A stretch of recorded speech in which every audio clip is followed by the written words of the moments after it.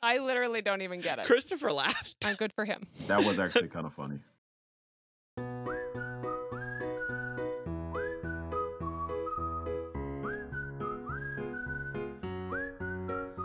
Welcome to Christ in the Chaos, where a pastor's kid and a kid's pastor share their messy attempt at raising a Christ-centered family. We may not know what we're doing, but we are right in the thick of it. And this is how we're finding Christ in the chaos.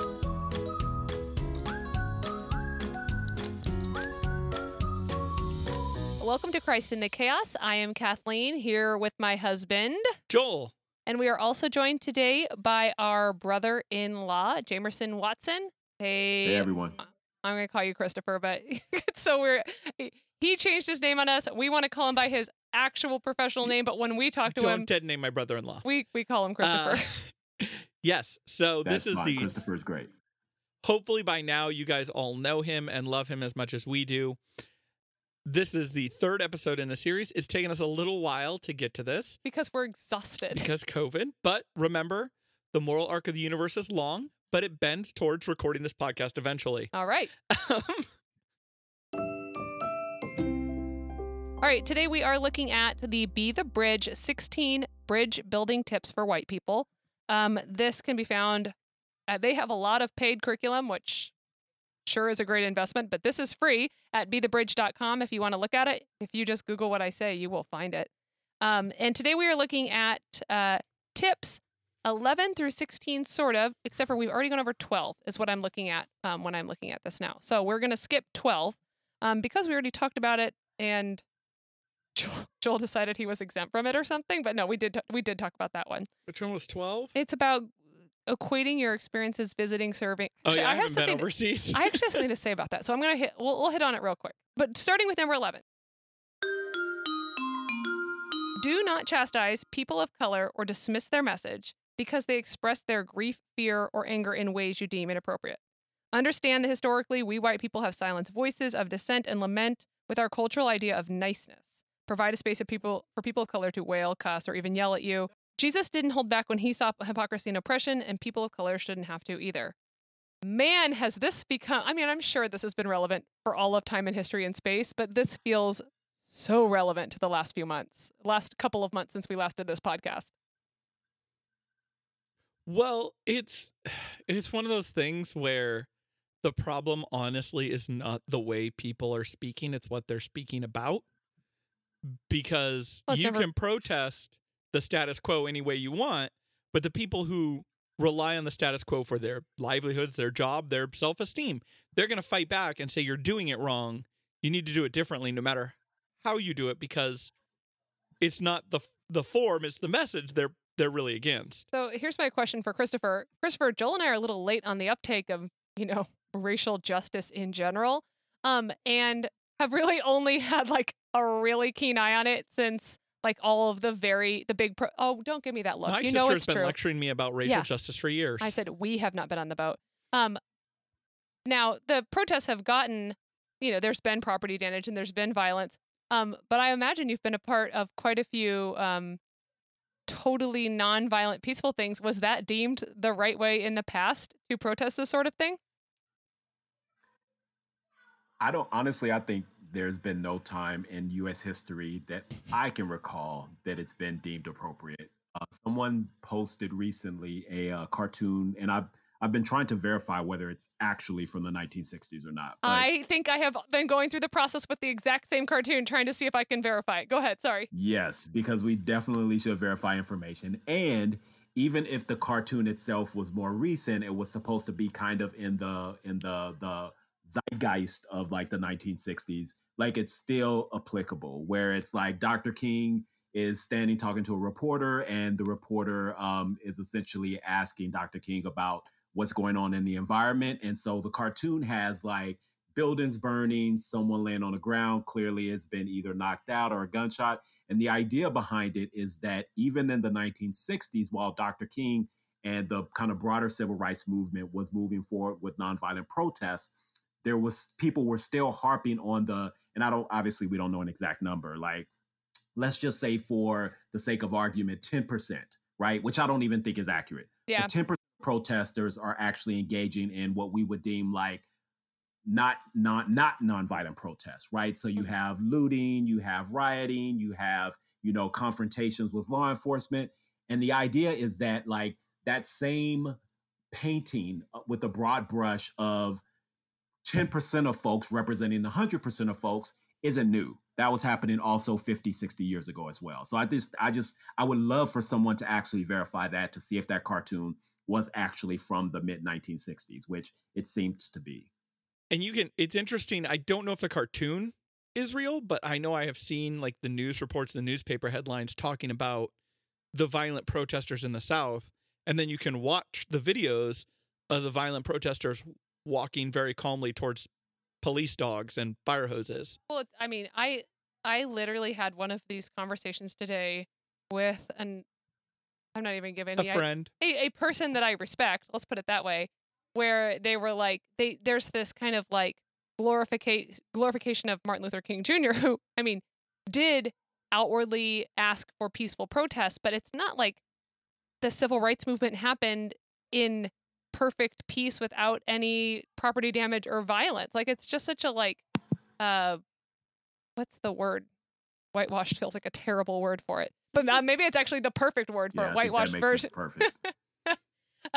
Version of the civil rights movement. So, and like we have, 40, how old would, no, more like 30 years later, when I would have been like entering school, everybody had this view. It was like already this kind of very rosy view of what had happened. And it's interesting talking to my mom, because my mom went to like an early segregated high school, and my dad went to an all-white school for high school right before segregation, and their experiences growing up are like night and day about how they experienced the late 60s. Mm-hmm. Hold on. What about Colin Kaepernick? I just want to say on the record that I called at the time. I was like, well, how would you want him to protest? Like, it was like before I even had like any awareness of this stuff. I'm like, no, this feels like he's using his platform to make a good point. And I know people don't like Kaepernick for a bunch of other reasons, but I didn't have any baggage with him, so it felt like a good idea for him to like do the most peaceful, non-aggressive thing in the world to make a very important point that a lot of people paid attention to. How do you feel about Kaepernick and that kind of whole, do you have any feelings about him? Yeah, I think that I'm not carrying any like kind of like negative baggage toward Kaepernick. So in my eyes, I'm like, oh, like this guy didn't do anything wrong. Like the only thing that I don't fault him for personally, but there are some people who kind of question when he got the opportunity. I think it was like maybe about 10 months ago to try out for a team. He kind of made some demands. He was like, no, I want to do it at this stadium instead of this stadium. Some people thought he like was setting it up to make more of a publicity statement. But I don't actually have any feeling on that either way. But like, I think in general, he set out to do the right thing, right? Which was that he sat down originally. He had a conversation with, I believe, either a former SEAL or Green Beret. They had a conversation. That individual told him that it would be more respectful to kneel. So then he started kneeling, and that wasn't good enough, right? Yeah. And so I think that we have to look no further than what was it last week, the game between the Houston football team and the Kansas City football team, where all of the players and coaches locked their arms in solidarity, and you can hear massive boos from the audience. So then my question is, was it ever really about the flag, or was it about them protesting something that you actually think wasn't important? Or that protesting something that affects your life. Well, it's a referendum on the life that we are all living. And that's why people, I think, are so uncomfortable with this. It's like, I just don't understand why, like, especially Christians don't have the humility to like look at this. Like, I can look at this and be like, wow, I did not do a good enough job for the last like decade of my life as an adult. Like, I just didn't. And I'm like, I guess I can like really work on doing better. And it still baffles me that I don't understand why people don't see it that way. It's scary. I don't get it. Change is, I just had this conversation with someone online. Change is scary, and it's hard, and you have to change. You have to be different. Your life will be different, and you don't know how it'll be different. I think it'll be different better, personally, because the more people who participate in society, just a numbers game, the better things will be. That's been the historical trend, but it's scary. I like my life. I don't want it to change. And it's hard to say, not just that your life will change, but that you have to affirmatively do something that is change. You have to change your behavior and how you act and how you live. It's scary to a certain subset of people. I mean, and also people have been raised in certain beliefs and certain attitudes and certain ways they think the world should work. And changing people is hard. I don't think that's an excuse not to change or to listen to the truth. I think you got to step up, but I think it should come as a challenge to people who want to change things to know that no matter how little the thing you want to change is, or how big, or whatever it is, if you want to change something, you're going to hit resistance. Do you have a last word on the right way to protest, Christopher? I guess my last word is the right way to protest is the way that gets that affects change, basically. So if that is, standing in front of the courthouse, then that's that. If that's marching down the street, if that is blocking the highway, like whatever people have to do, as long as they're not like directly impacting other people's safety, right? Like there are questions about whether, these ways of protest, like blocking highways or whatever. Yeah. They're very, I think, legitimate moral questions about that type of protest. But the question then goes back to, well, then what type of protest is acceptable? Caveat. Remember, graffiti is obnoxious. It's vandalism, but you can't do violence against inanimate objects. Graffiti is not violence. The opposite of giving someone the last word, but good job, Joel. Sorry, he made a point, and I thought it was important to remind people that shooting people is violence. Graffiti is obnoxious. It's not violent. Exactly. Right. Number 12 is don't attempt to equate your experiences visiting, serving, or living overseas to your experience with people of color in America. And this is the one that we were going to skip, but I just wanted to throw out this story. I don't think we should skip it. We don't have a lot to say. Okay. Oh, okay. My story is that one time I got up in front of our church to talk about being welcoming at Christmas time, and was trying to explain. I had like a little bit of a platform and tried to explain what it felt like to be a non-Christian walking into a church, and like that we get a lot of people like that that get pulled along on Christmas Eve, and that here's the ways that we can help them. And I got kind of an email from somebody that was like, we know what it's like to go to church on Christmas Eve that is not your normal church.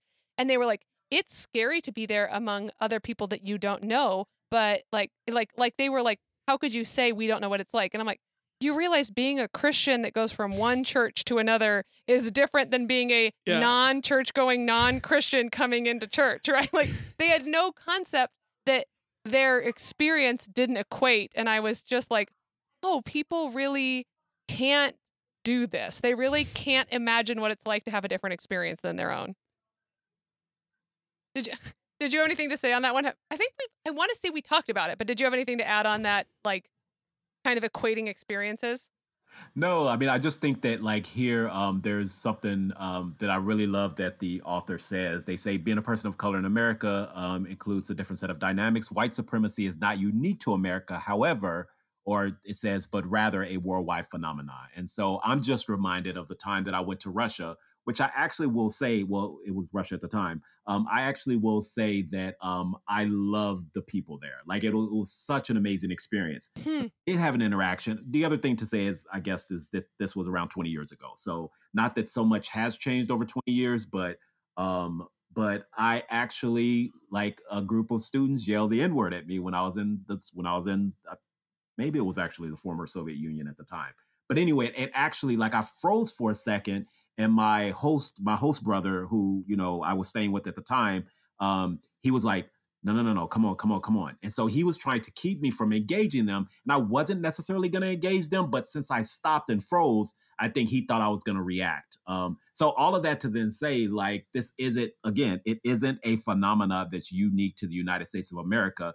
But if I am born and raised and bred and breathing and living in the United States of America, this is the racism here that I'm dealing with. So when folks say, well, it's better than this other place, well, not for me on a daily basis, living my existence I don't live there. Yeah, and even if it's better, that's like, like when you break a toe and somebody's like, well, at least your leg's not broken. You're like, yeah, but my toe still hurts. Like I can control my toe. I can't fix someone else's broken leg. I can, take care of my toe. Like, this is our country. And yes, it is worse in other places, but it's a unique brand. This here, is though. our house, and the mess is in our house. And even if other houses, we're not hoarders, you still need to clean up the mess.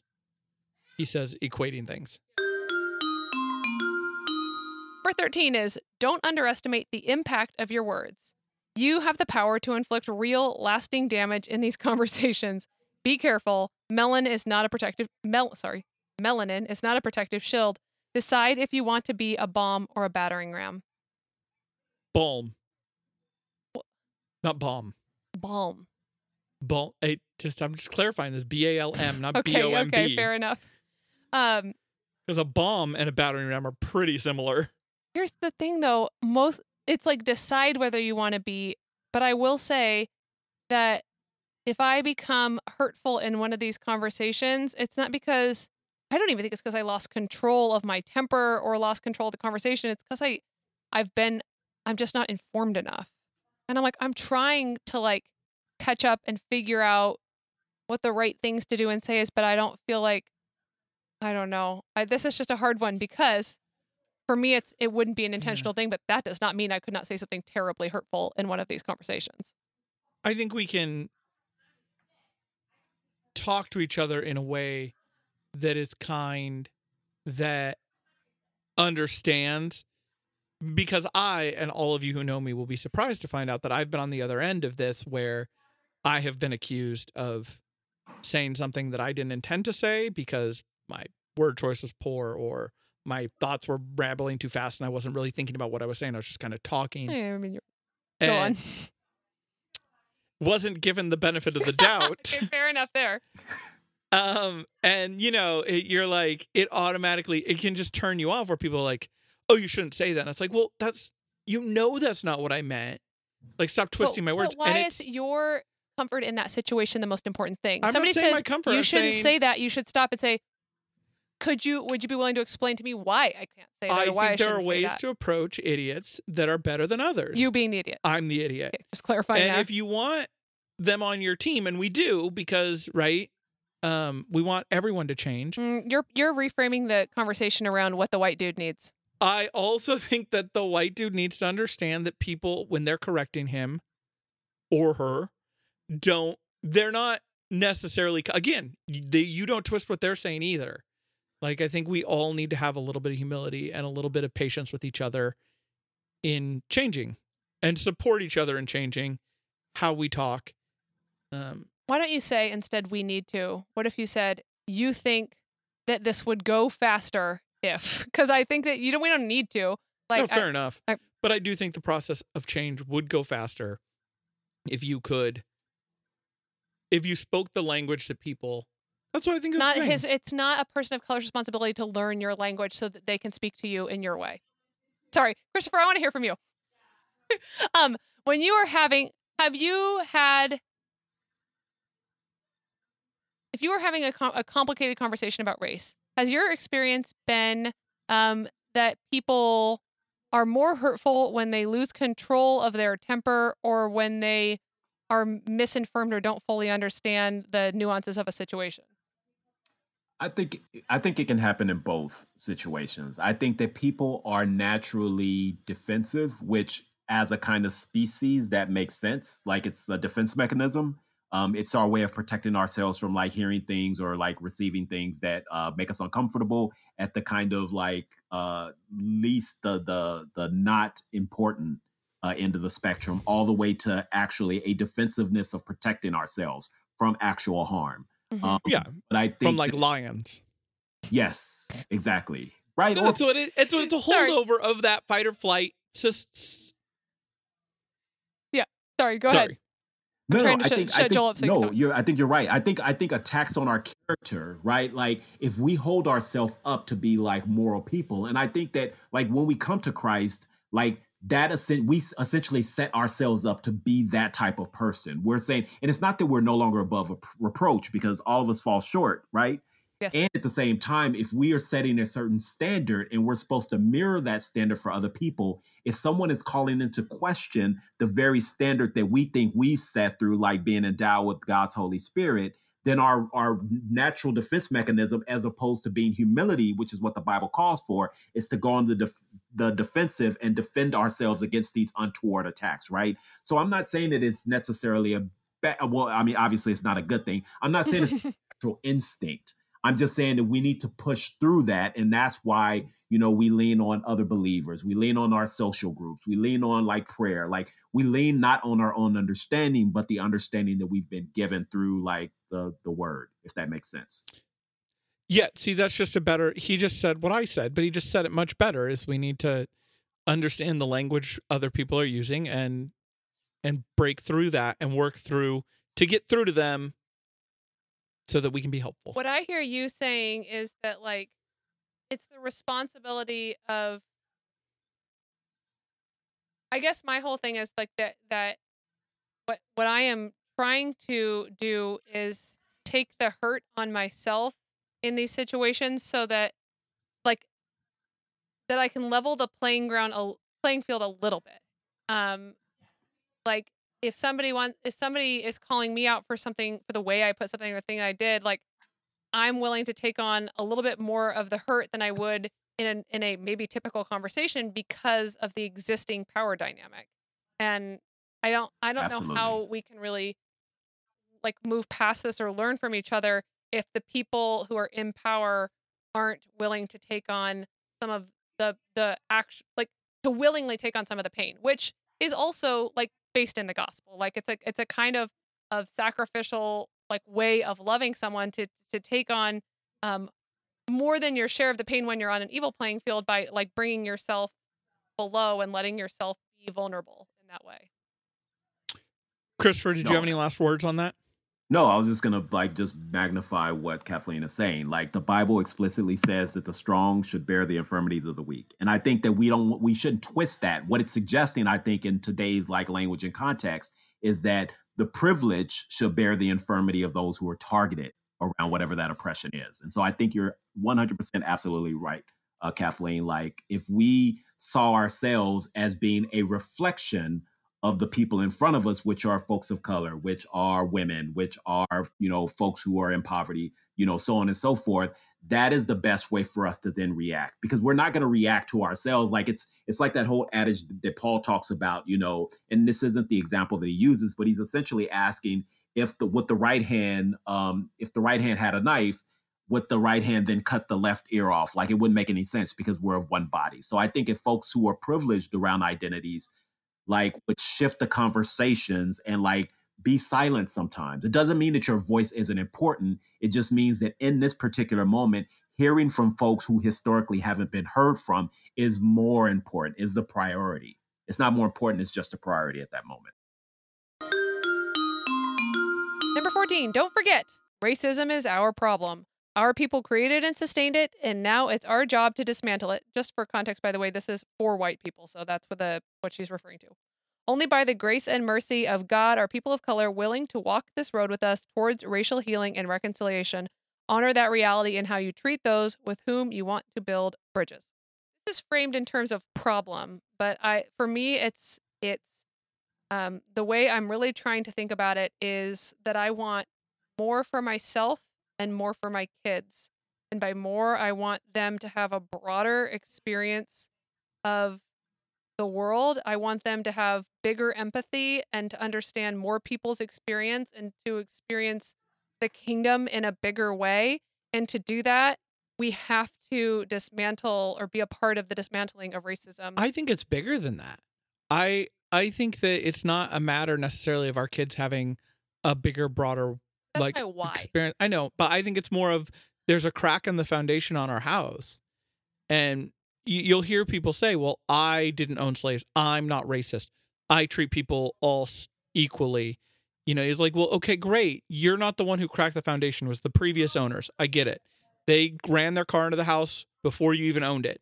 But now it's your house. Now you live here, and there's a crack in the foundation. And if you don't fix it, the house will fall down.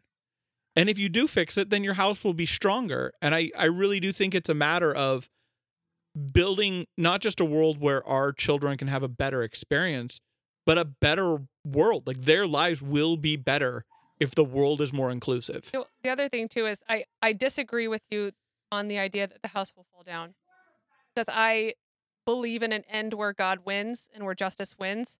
So I don't believe the house will fall down. The question is, am I going to be a part? Am I going to be in the house it's the United when it States. stands? I'm talking about the United States. I mean, obviously the kingdom will find a way. That's the thing is, like, this is going to go in this direction. Eventually there will be justice. Eventually there will be a good end. And the question is, were you a part of the people building up, bringing the justice, or were you a part of the people who were resisting? And I want to be very clear on what side of that I'm on.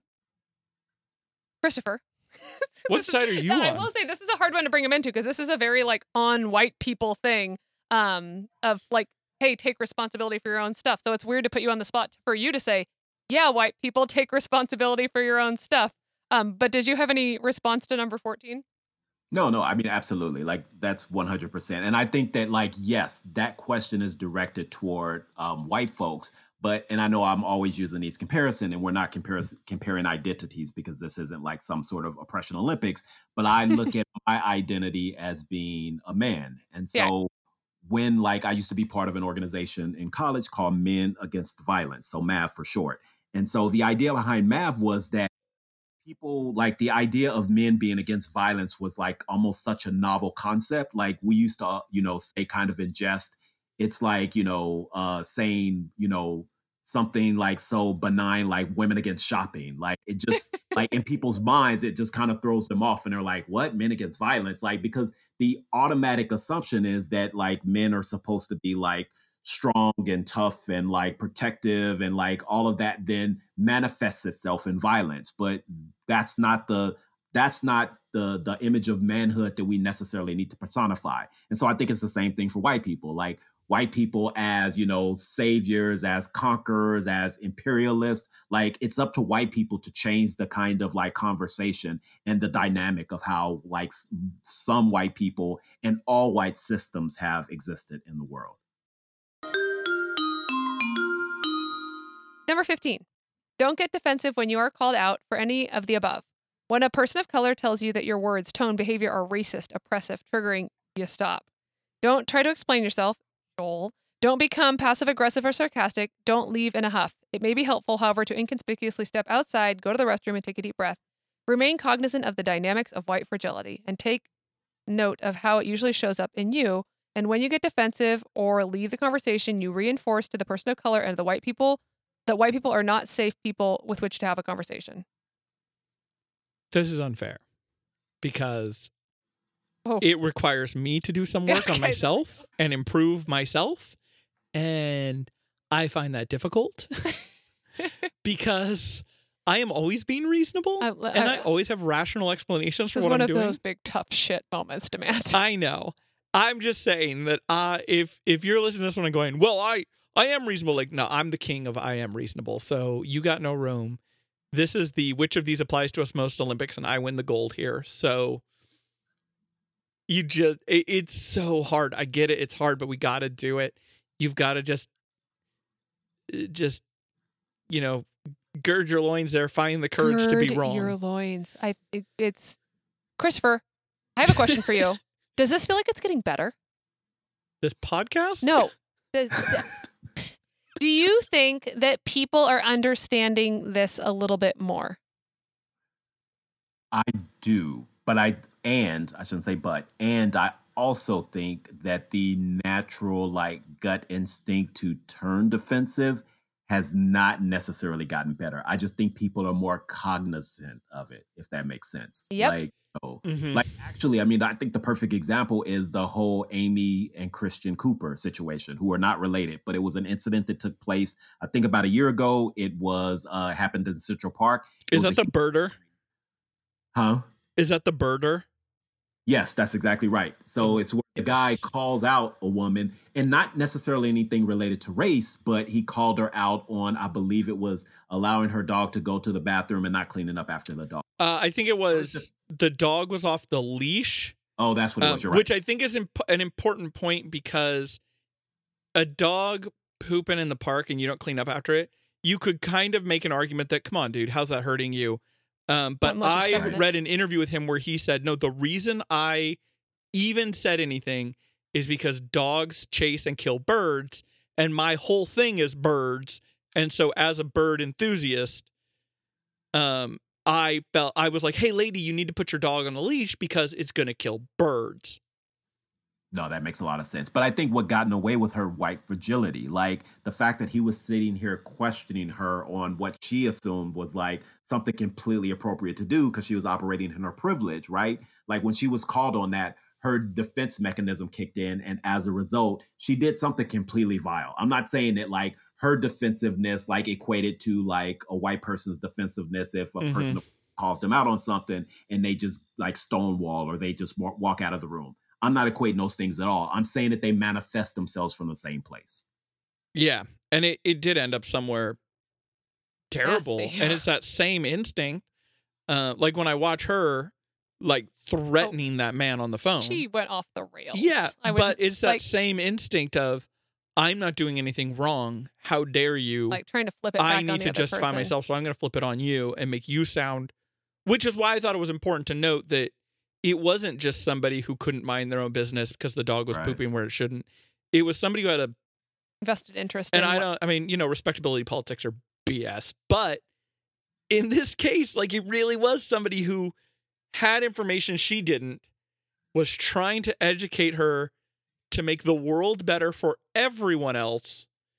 Right. Yes, her life was going to be, her life wouldn't even be harder. No. I'm a big dog on a leash person. I know.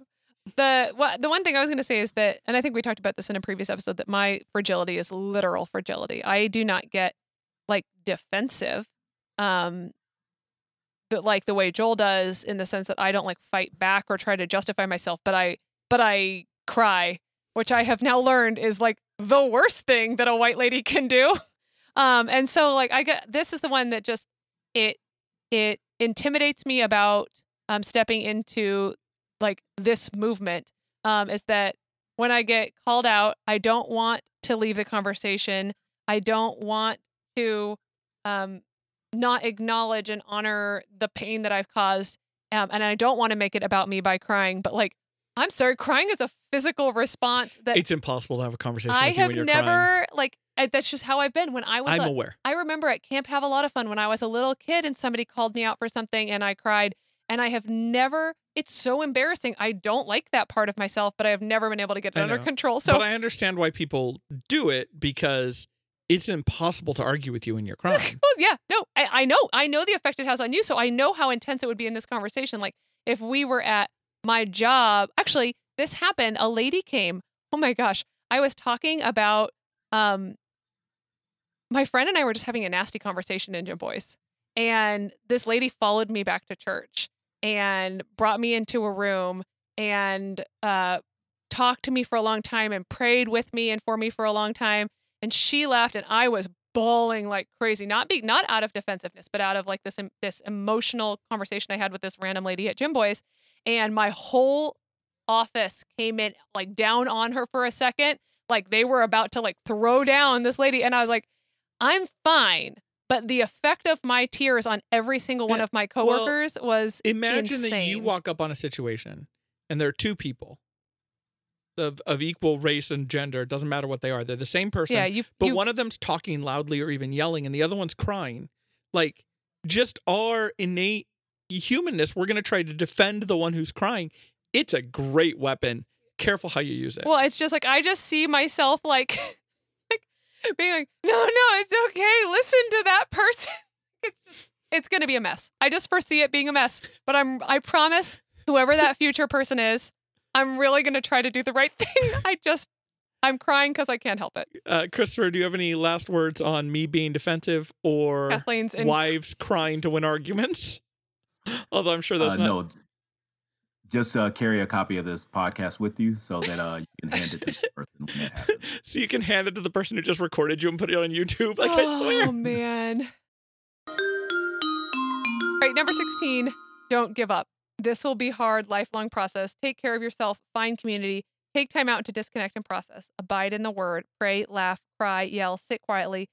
sing, dance. Remember that our hope is in Jesus, who is present and who sees all and who grieves more deeply than you over racial oppression. Then come back and work hard tomorrow. People of color don't get to step out of their skin and walk away the way we can. Remain, even when it's harder than you imagined it could be, in solidarity. This is so on point, given that we just took like a 3-month break from because it was hard for us. Because it was really hard. Not this topic, but because the podcast was hard. So we just stepped away until we could get it back together and I had some guilt building up. I wanted to do the podcast, but I promised myself that we wouldn't do another episode until we finished this series because I wanted to be committed to the series. But I was able to just step away from it and homeschool my kids and cry in a corner for a couple months because I was tired. And I know that's not everybody else's situation. People of color don't get to do that. So this one, we just lived it out. We just took not a day break, not a week break, but months break. We were educating ourselves. We were doing stuff, but the thing that we committed to do, I actually have no idea how long our break was. Yeah. It could have been a week. It could have been a month. Do you have any response? Well, actually, I'd really like to hear what you have to say about the fatigue of all of this as from the perspective of a person of color. Yeah, I just think that the way that white supremacy operates, folks of color never get a break. You're almost always on. So even when you are trying to retreat away, right? So it's oh, well, I'm going to get off of social media for a while, or, oh, I'm going to stop watching TV, or whatever level of engagement you're currently tapped into.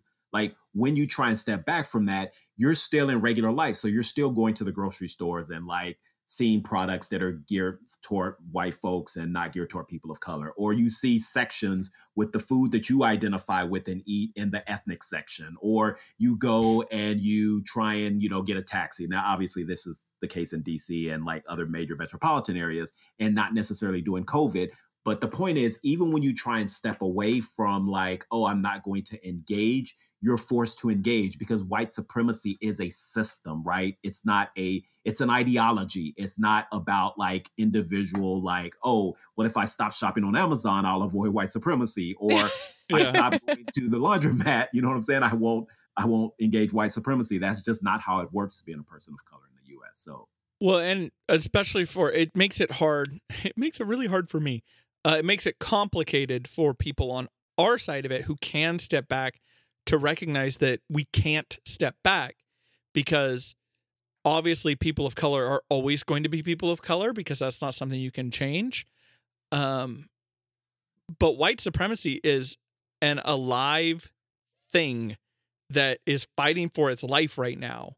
And it's never going to give up because if it gives up, it dies. If I give up, the world isn't as good as it could be, but my life doesn't change much. That is literally the whole problem, Joel. I know.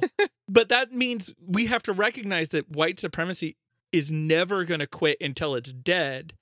And people of color can't quit because otherwise white supremacy will kill them, literally and figuratively. And so even when, I get it, it's tiring and it's hard to keep up when it's no longer novel or new, right? The protests are going on. They're not on the news every night because they're no longer novel.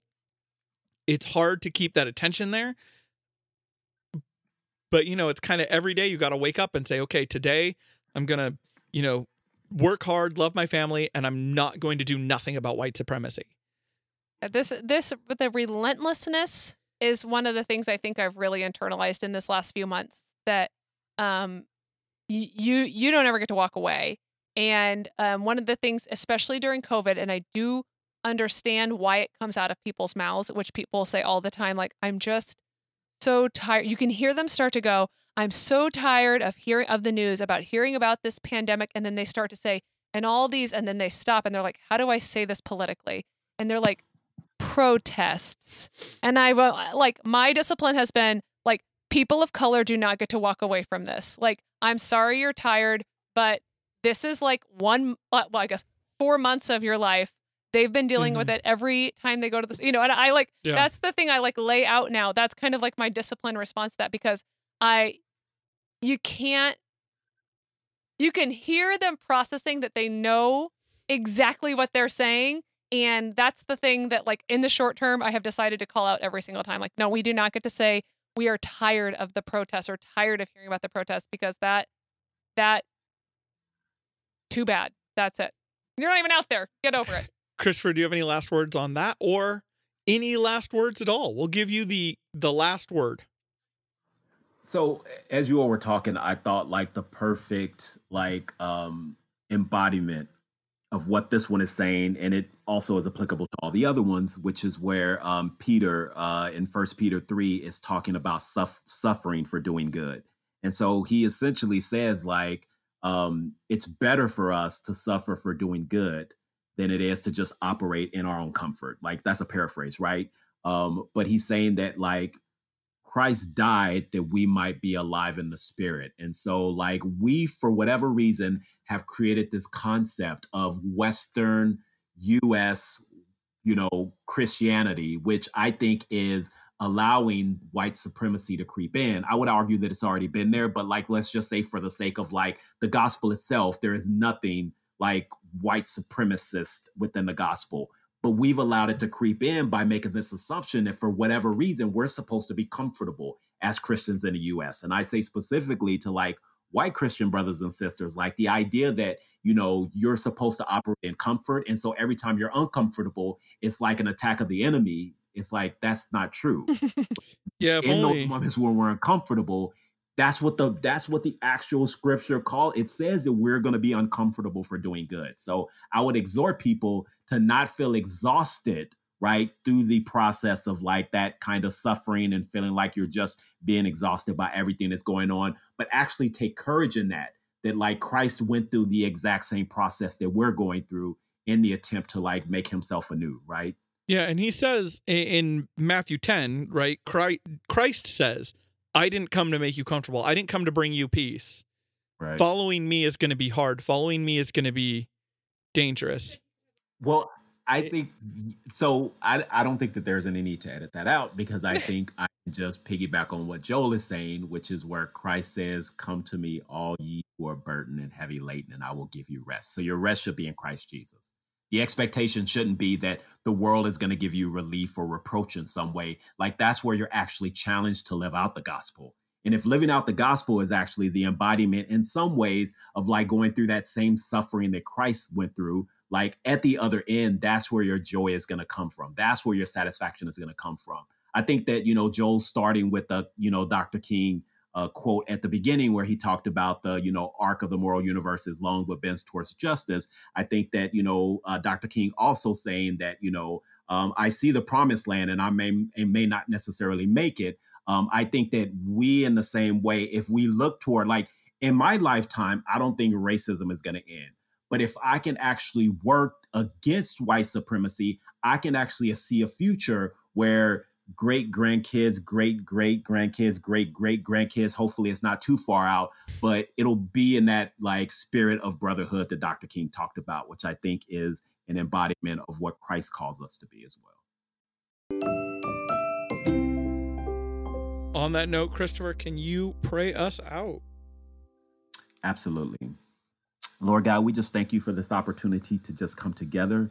Lord God, no matter how long it's been, Lord Jesus, it seems like just yesterday that we came together in fellowship and talked about how you require of us, you call us to engage one another in the spirit of justice. Lord God, we just thank you for just loving us. We just ask that you just touch all of our brothers and sisters out there who are suffering at the hands of white supremacy. We just ask that you just allow them to look to the hills from which cometh their help. And we just ask that our brothers and sisters who are white in this country begin to allow the scales to open from their fall from their eyes and realize that even if they aren't every day operating in the direct result of white supremacy, that they are at the very least benefiting from it. And so it is incumbent upon them to fight for it, because in the same way that you called us and the children of Israel to fight for justice, in the same way you're calling each of our brothers and sisters to lock arms with us. And so even if they're not going out and protesting every day, or even if they're not writing letters to like representatives, or even if they're not talking to their children about racism, that at some form throughout the day, they will allow their light to shine before others, and so that the world may see them and glorify you. And so we just honor you. We thank you. And we praise you on this day. In Jesus' name we pray. Amen.